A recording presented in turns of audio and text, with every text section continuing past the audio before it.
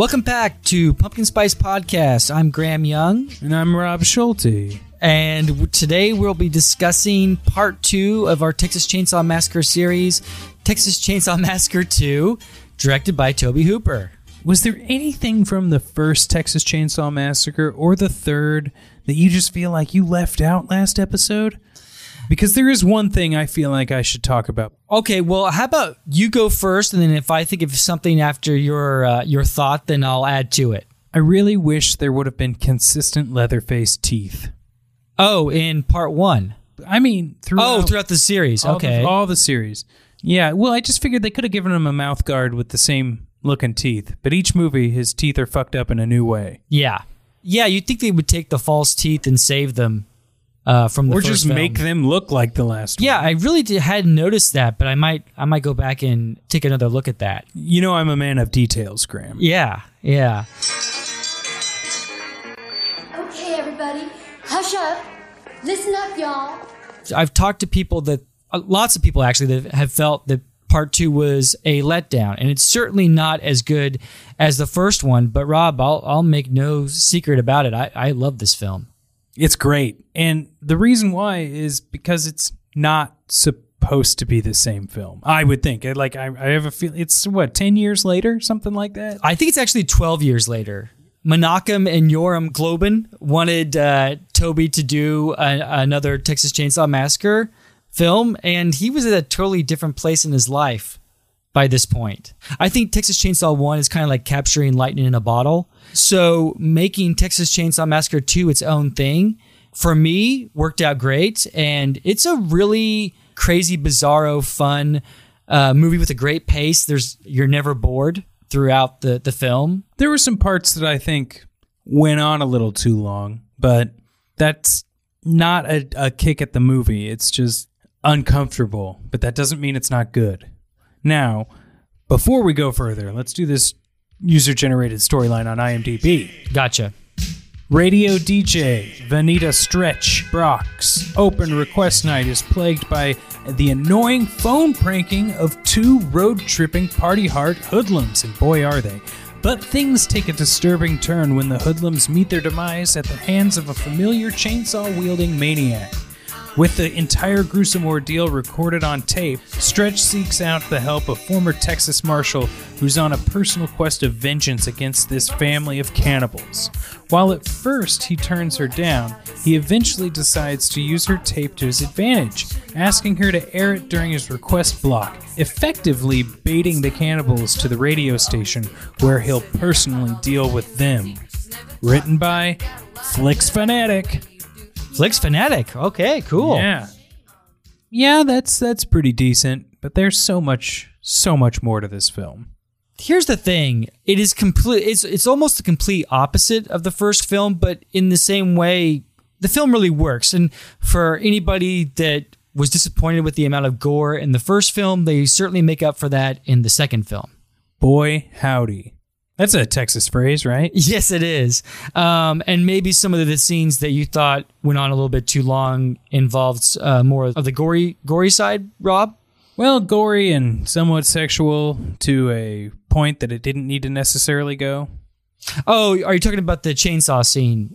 Yeah. Duh. I mean, that is the stupidest thing to say when you're talking about a Texas Chainsaw Massacre movie. Oh, you're talking about the chainsaw scene? Ugh. But I think that everything is turned up to 11 on this. Yeah. And so it kind of works for me. But I know what you're saying. It drags just a little bit, but it's still... I don't think the film ever loses me. There's a scene where I thought you were talking about, Rob, where a person is skinned alive. That's rough. But played by I just want to say one of my favorite Texas actors, Lou Perryman. He's no longer with us, but we're thinking about Lou always here in Texas. Is Lou who I mistook for Bob Shea? Yeah, according to Rob, Lou Perryman looks exactly like a young Bob Shea. I thought he looked very similar to Bob Shea, specifically when he's in the leather bar in Nightmare on Elm Street Part 2. I don't like that ending. People might recognize Lou from the whole shooting match movie I mentioned last episode. It's great, so check it out. Now, Graham, let's get into this one. Yeah, right away you're hit with these 80s douchebags driving a car. Then you're hit with the Leatherface and his brother or cohorts like crazily speeding up and like attacking their car with a chainsaw. I drive across that bridge occasionally at night, Rob. Every time you're on that bridge at night alone, you're always looking at the car behind you and waiting for him to speed up and whack your head off with a chainsaw. Are you crazy?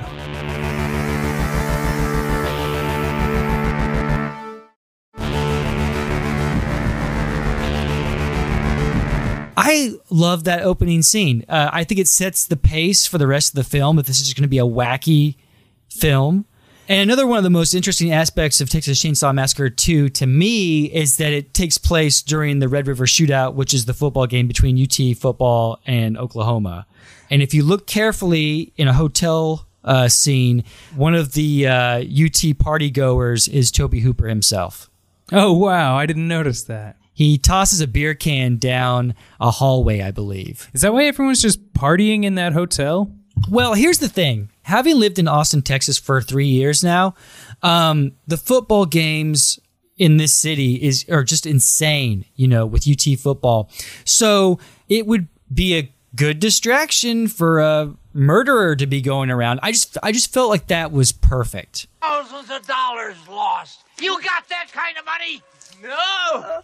But we learn new stuff about the family in this one. Like, there's a whole underground facility for making their barbecue. Yeah. So they have like secret passages all over the place. Yeah. Basically, the last act of the film takes place in this underground layer of the family. And it is some of the best art direction I've ever seen in a movie. It's so well done. And they probably didn't have a hell of a lot of money to shoot this movie. So they were able to come up with some pretty inventive things on the cheap. It looks amazing. I think they really lean into the like sexual nature of Leatherface almost to a fault. Well, what do you think about that? Well, I mean, they're definitely making fun of sort of like coming of age sex sort of comedies. I mean, if you look at the poster for Texas Chainsaw Massacre 2, it's all of the characters of the family positioned just like the characters in The Breakfast Club. This is a play on those like coming of age films like John Hughes movies. Is that what you're saying? Yeah. Well, I think that Tobe Hooper was making fun of everyone he didn't like in cinema at that time. And John Hughes is one of them. And I agree. I think the only film from John Hughes that I really like is Planes, Trains, and Automobiles. Hey, I like me. People like me. Why my wife likes me? Because I'm the real article. What you see is what you get. We'll get into John Hughes. Maybe, I don't know if this is a horror film show, so I don't know if we will, but maybe on some bonus episodes. Yeah, exactly. But I just want to say, like, everyone seems to worship the guy, and I'm kind of left saying, what's the big deal? I think that Toby and I may have agreed on the fact that those movies were actually kind of lame. Are you mad at me? There's that long scene of him like touching Stretch, Caroline Williams' character, like, in the crotch with the chainsaw. And then she's like, trying to use that to her advantage to not die. And it seems very long and drawn out for something that is fairly obvious. You know what I mean? True. But if you want to read too much into the very end, where I can't remember her character's name, but Caroline Williams. Stretch, that's right. So the Stretch character is wielding the chainsaw above her head, almost like she has command of the penis. Of the penis. Yes, the command. This is a female empowerment film. But is that like, and I'm not trying to call you, I'm just like, is that a joke? Or like, because it is a female empowerment film, but like, where does that connection happen? No, I know what you're saying. It's like, it's everything. It's both. I don't think there's just one answer. I think that it is in some ways classless, in some ways kind of brainy. It's just a weird thing that works. And I think with Texas Chainsaw Massacre 2, it's a film that only Tobe Hooper could make. Could pull that off. For sure. Know? I mean, the same way like William Lustig's the only person who could do Maniac Cop 2. Yes. And unfortunately, part 3. Well, yeah, but I mean, anyone could have done part 3. Yes. Not anyone would have the gumption to quit. Yeah. But I do think, okay, so I think it's important to note that, like, everything about this film is, from what I'm learned and what I think I understand, is that it is just Tobe Hooper, like you said, making fun of the things he didn't like in Hollywood. And then also saying, like, you know what, I can do this crazy thing that you never would, and it would work. You know, like ending the Texas Chainsaw Massacre Part 2 the way it ended. And I also think it's like Tobe Hooper kind of giving like a middle finger to like Hollywood. Like, yeah. You motherfuckers keep on asking about Texas Chainsaw Massacre 2. Well, if that's what you want, here's what you get. Look what you did to my Sonny Bono wig do. Oh, God.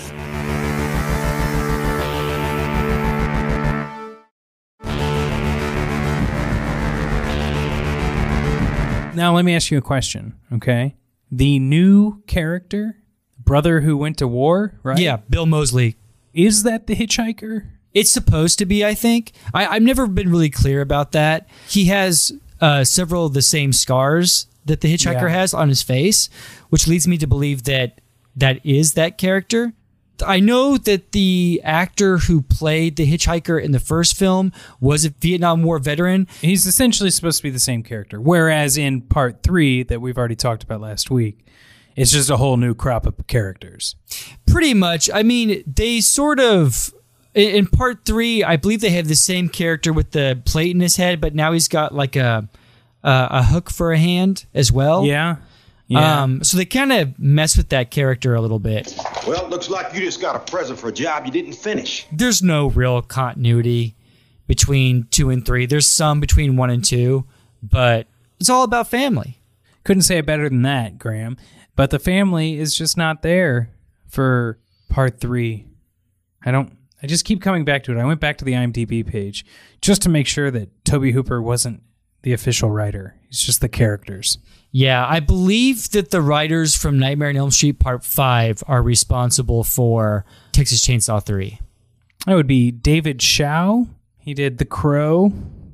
He did Texas Chainsaw Massacre 2006. Okay. The Beginning. Yeah. Critters 4, Critters 3. Okay, I know that someone involved with Part 5 was involved in Part 3, but I just seems like it would be New Line Cinema. Yeah, New Line Cinema. So yeah, big difference between Part 2 and 3. Part 2 is a canon movie. It falls into their collection of films that are just off the wall. So I think it fits in the canon collection. Tobe Hooper made 3 films for canon. He did Texas Chainsaw Massacre 2, Life Force, and then he did Invaders from Mars, the remake. The Saw is family. It's family. Wait till Granddad hears about this. Well, Graham, do you have any other final thoughts on the Texas Chainsaw Massacre Part 2? Give it a chance. If you like the first one, just know that it's a lot different. But if you're looking for a film from Tobe Hooper that's kind of similar, I would recommend checking out this movie called Eaten Alive. And it was Tobe's follow-up to the Texas Chainsaw Massacre. It came out in 1976, and it's a damn good film about a man who owns a hotel and throws his customers into an alligator pit.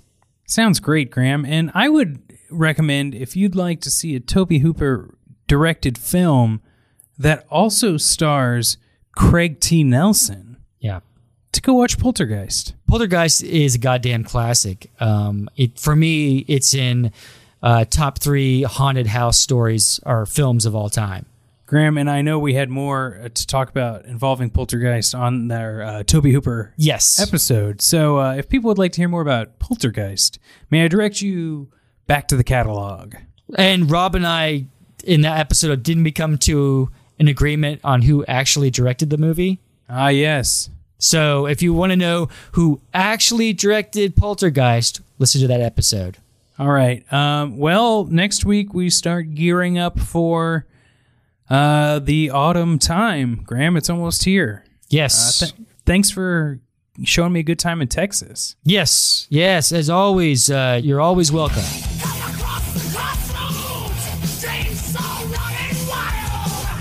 we didn't give a break in the middle of this one, so we'll just say it at the end. Thanks for listening, and we have a Patreon page you can go to, Pumpkin Spice Podcast, or if you feel like donating, it's only $5 to get some bonus episodes from us, and being the first to jump on there means that you pretty much have control over the direction of our bonus episodes. But if you can't do that, I completely understand. And the bonus episodes, we're wanting to get a little deep, some deep tracks, possibly some discussion. So, so deep, you'll need to wear waders. I'm talking. But if you can't do that, rating and review on Apple Podcasts would be great. And if you don't feel like even doing that, how about you just tell a friend? And I'd also like to add that if you need something in your life to complain about, you can listen to the show and write us to complain. Yeah, let us know what an awful job we're doing. We would certainly love to read about it.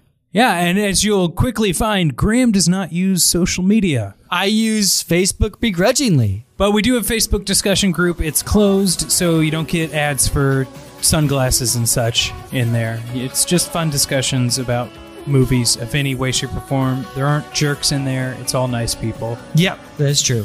No tolerance. All right. Thanks, everyone, for listening. We'll see you next week. All right. Bye.